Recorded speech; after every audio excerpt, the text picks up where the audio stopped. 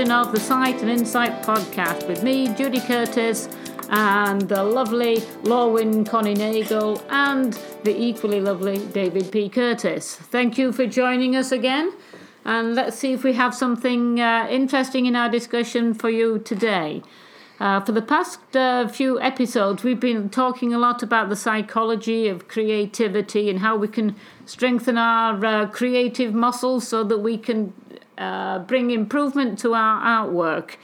But today we're going to be talking about something completely different because we're just going to wing it here and talk about the idea of travelling to go painting. And there are some people who feel that they don't want to look in their own backyard for compositions. They would much rather go farther afield, that there's always something greener in the other guy's yard. Whether that's true or not, I don't know. There are many things around us that we can paint. As I say, in the yard, I spend a lot of time doing the garden in the hopes that it will be very paintable during the summer.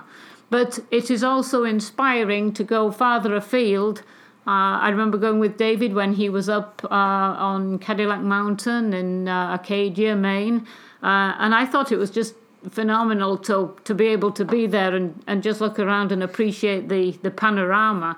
But of course, David was there, balanced on the side of the mountain there, with a couple of stones holding up the legs of his stool there, so he could paint. And I thought that the pieces he got there were so different to anything else that I'd seen him do before. So it can be very stimulating to one's creative imagination to be able to go farther afield. So, Connie, I know that you're planning a trip down to Texas, your homeland there, in a less than a week, and that you're going to be going painting, and David will be there. Your friend Annie Marks and others that might be down there to paint with you. The thing is, have you ever painted in Texas before? I know you were raised there, but were you painting as well? I have never painted in Texas, except for when I was younger. My grandmother was an artist, an oil painter. And what was her name? Ira Gem Merriman. Yeah, I think that's a great name. Yeah, and I've seen her work. I mean, she did some beautiful things. And she did some great, landscapes of blue bonnets and other kinds of really, I would say, classic Texas landscapes with cows and cacti and all sorts of, and cowboys. And in fact, she also, when I was 10 years old, for her grandchildren, she would paint a painting that you requested. So my painting that I have, and it's upstairs in my bedroom, is an Indian. Mm-hmm. And I really love this painting, and she painted this painting for me when I was 10 years old. Oh, that's great. So she taught me oil painting, and certainly I did that in Texas, sitting at the kitchen table in her house. And I love the Texas landscapes. So our current trip that we have, we're going on the 10th of March, and it's going to be exciting because we have planned this trip for painting the bluebonnets and painting the wildflowers, which there are loads of wildflowers through the fields. I would say it's like 500 acres of wildflowers. And so this is, as you can imagine, if you're out there a landscape painter, how terrific it is to see all this color in the fields, and then mountains, behind it. And okay, so is this going to be what you call Texas Hill Country, where you're going to be? Yes, we'll be in Texas Hill Country. We'll be in Fredericksburg, which is an old German town, and settled by Germans, and it's sort of at the cusp of what I would say is the hill country and also the desert. because right after Fredericksburg is more desert-like terrain, which is, again, a beautiful aspect of Texas. Mm-hmm. So I'm very excited about this, and it will be my first endeavor of painting a landscape in Texas. Oh, it sounds like a great trip. David, so I know that you've been looking up the blue bonnets online and looking at some of the paintings that have been done in past years by some of the best-known Texas landscape painters, such as Julian Onderdonk or Jose Arpa. Is that what stimulated you to feel that it would be a great trip to make? Well, I thought it looked like easy material to paint. Oh, I thought this was going to be challenging. Do you think this is just easy? Well, no. I think that what really struck me was blue flowers, and they're kind of rare. Blue flowers are rare. You don't see a lot of gardens with blue flowers. Maybe iris or things like that. Pine. Lupin here, but they look the same as your blue bonnet. Yeah, in Texas. True. And I don't know if we'll see the blue bonnets. We might be a little on the early side to see that, but this area that we're going in is noted for these, the hill country, noted for the variety of flowers, everything from, we'd start with blue bonnets because that's, and we're not just talking about Indian patches of flowers. We're Yeah. talking about hills and just miles and miles of a color that's so unusual. It's, I hate to be poetic about it, but it's like heaven on earth at that time, I would imagine, That's okay. You can be poetic. And I'm looking forward to that from that point of view. And I saw the temperatures that are expected down there. It's after staying here for January and February in New England, it'll be nice to get out in the sun and explore these new areas. I've always liked hills.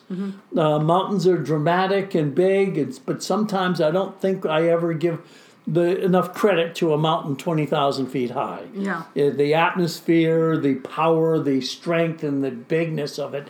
Very hard to say I'm going to put it onto a little canvas. But the hills, I think, are approachable. And they're alive with music. And the music. That's right. Yes. And we might have a couple singers just walking through the hills. Who knows what happens out in Texas, right? So I am looking forward to that. And I think it's, I think also, too, when you're going away on any painting trip, your preparations for any artist out there thinking about how would I prepare for a trip, it's because we take so much gear with us and paint with us, and not every accommodation wants you to have wet paintings in their rooms, and they don't want you seeing your paint in the rug. So you have to be very careful. So I think we have all those sort of the fundamentals sort of figured out, and so I'm really looking forward to this. I know one of the things that happens is I teach on a regular basis in one location in Gloucester and Essex. And people would come, and after about 4 or 5 years of this one location would say, David, if you ever go to another location, let me know. I'll come back to class. And I would say, so if I take a class to the Grand Canyon, you'd do a better painting, would be my answer, and they would look at me and say, oh, that's very funny. That's very funny. But it's serious. I mean, what I'm saying is I don't think you need a monumental landscape. Matter of fact, I would find the monumental landscape, because it is monumental, very difficult to capture on a small little canvas. Your canvas would have to be enormous to capture the feeling that you would see there. And that's when I painted out west before. I painted in Arizona, New Mexico, Arizona, California, and it's very grand and big beyond belief.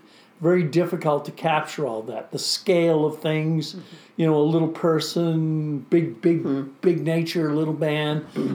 Very difficult to capture, and a lot of painters, I think, like a pine tree out in Colorado, could be 200 feet high, straight as an arrow. And just the morning dew is creating a waterfall off of this. The morning dew off the pine is like a waterfall. It's everything is just a bigger scale. You look down in the valley, there's a couple bears playing. You say, holy mow, what's going on here? It's big. So I would imagine Texas is big, but it probably has a gentle rolling nature to it. I don't know. I think it is. The other thing you were saying, I have reports currently that the bluebonnets are out and that they've already started blooming. And this is the 1st of March, and we're going to be in loads of wonderful fields of flowers. Yeah. So I think the poetry can abound. And we'll be swimming in bluebonnets. Well, not just bluebonnets. Where are some of the other flowers we'll find? Well, there's Indian paintbrush. There are asters and spiderworts and the Poppies? The fire wheels, Indian paintbrush, Turk cap, poppies, Mexican hats. Oh, I've seen a lot of those. Texas stars. And we're not just talking Texas about lantanas are wonderful. and they're not just talking about 3 or 4 flowers, right? We're talking about we're talking acres of these. Wild. Okay, and they're wild. Okay, so perhaps just to clarify one thing, is this kind of landscape available to anybody, or is this on private land that you don't have to be specific with names or anything, but could anybody anybody could get down there and anybody can paint these. Yeah. This is public land. Actually the flowers may be on private land, but certainly if you're a landscape painter, an outdoor painter, you could set up your easel on the side of the road. Yeah. And you could paint. Well, but we mentioned the town where this is dominating. Yeah, didn't you say you're staying in Fredericksburg? We're staying in Fredericksburg, but I would not say that the flowers are dominant there. There's a place called Round Top, and Round Top is probably the main Texas wildflower area. And that's a little ways from, it's closer to Houston, Texas. Where we are going, Fredericksburg, is close to Austin and San Antonio. Mm-hmm. And so it's not a round up, it's a round top. Yeah, it's Round Top. And Round Top is actually connotes oil wells. Mm-hmm. See, oil wells were round tops. So maybe all the oil in the ground has helped all the flowers flourish. Well, we don't ever know. Lots of minerals. They do have a lot of oil there. You've been to this. I haven't even been to Texas, but you've been to Texas before. I've been to Texas, yes. A number of years ago in my youth, I went out to stay at a place called Bandera, which is near to this Texas hill country, and I went to stay in a dude ranch, the Mayan dude ranch. And I had a little cabin in the woods there, and these 2 cowboys would bring the coffee out first thing in the morning, coffee and orange juice on this tray. And it was such a big tray. That's terrific. To knock on the door, they'd have to kick it with the cowboy boots so you could go, and then you'd open the door, and there's this cowboy with your morning coffee. I love it. And then you could sign up to ride out to breakfast, and you'd go out. You'd ride your horse off to where they set the chuck wagon up there, and they'd be cooking grits and all kinds of stuff over the campfire there. Terrific. It was amazing. I loved it. Yeah, we had a good time. But I'm going back, and I was there in August, and the weather was really overpowering. I mean, it was so hot and it was so humid. I'd never been in anything like it, so... that was a bit of a drawback for me because I'm not good in hot weather to begin with. But I think when you go down there in March, I think the weather's going to be much better for you. Absolutely. I mean, it's actually going to be ideal weather. Springtime in Texas is beautiful. And probably the best weather that you could have in Texas, because it does get kind of hot and humid, in summertime. And so we're really going at the best time. And certainly, if this is a successful trip this year, we're going to bring painters with us next year. What, for like a workshop Yes, down there? a workshop. That'd be great, yeah. Yeah. That's something for you all to look forward to, folks. I think if all goes well, and we can line this up, I think it's a perfect opportunity. People go to Texas to paint plein air because of all the conditions. And we might be experimenting. I don't want to say too much because we have to iron everything out, but might be experimenting with a 3-instructor workshop. Oh, that would be Right. great. All with specialties in each avenue of that workshop. Yeah. So we'll have the great painter who does a great painting to learn from, and then the critical eye painter, and then the insightful painter who would be giving us PowerPoint presentations. So we wanted to make it a full experience with an inspirational art workshop. Oh, that sounds terrific. So, well, when you have more details of that, we'll be happy to share them with you folks. So, moving on then to the idea, all right, so you're going to do a travelling workshop or a travelling painting trip, I beg your pardon. How different is it preparing for something like painting in a place like Texas than painting in a place like Maine or New Hampshire? Do you have to think about the difference in the atmosphere, the chroma of the flowers that you're hoping to see? Do you have to prepare a special palette for this? Well, I think where we're painting wildflowers, I think we're bringing very not the usual palette colors. And I think it's if you're going to paint flowers, if we're going to paint poppies, you probably need cadmium orange. If you're going to paint blue bonnets, we're going to paint, we're going to need our strong blues. Yeah. So we're going to need a lot of exotic colors just for the flowers. But before I went on this trip, Connie had a beautiful painting done in Texas of blue bonnets. So we spent the day copying this painting. And I learned a lot, not just about the colors and things, but I'm really interested in the contour of the land.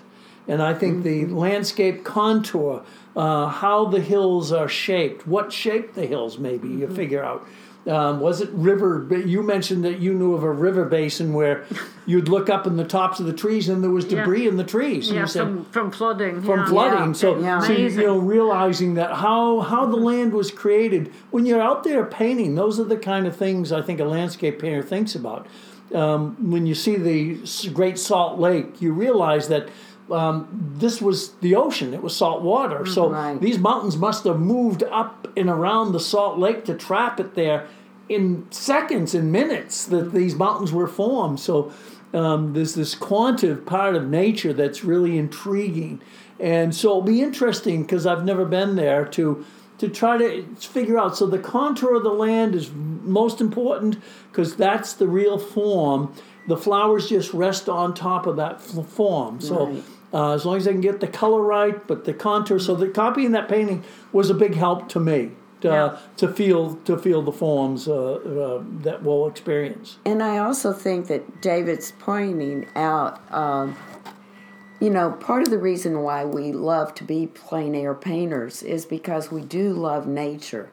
And I know I can speak for myself that I love being out in nature, being in different elements, different scenarios, feeling the wind, experiencing exactly the terrain and all of these things. The lighting's going to be different in Texas as opposed to New England, and all of this plays a part in how we perform as artists and what we translate onto the canvas. Yeah. So. Well, it sounds like you guys have a great trip planned, and can you believe it? Our time's almost up. But we wish you all a safe trip down to Texas and great painting weather. I know that Jose Arpa was once known as the Sunshine Man because he painted these beautiful, bright, sun-filled canvases, figures and landscapes as did Onderdonk. And having seen some of those great paintings of those Blue Bonnet paintings, I can't wait to see what you guys come up with. So we'll post some of those paintings when you get back. And so I just want to leave you with this thought, which says, it's by Pierre Bonnard: art will never be able to exist without nature. And so we're very grateful to you plein air painters for getting out there and giving us these fabulous views of how you see some of these scenes that I might not get to see myself. So I'm looking forward to it. So we wish you a great trip, and we'll be back again in a couple of weeks. So thanks for joining us, and goodbye.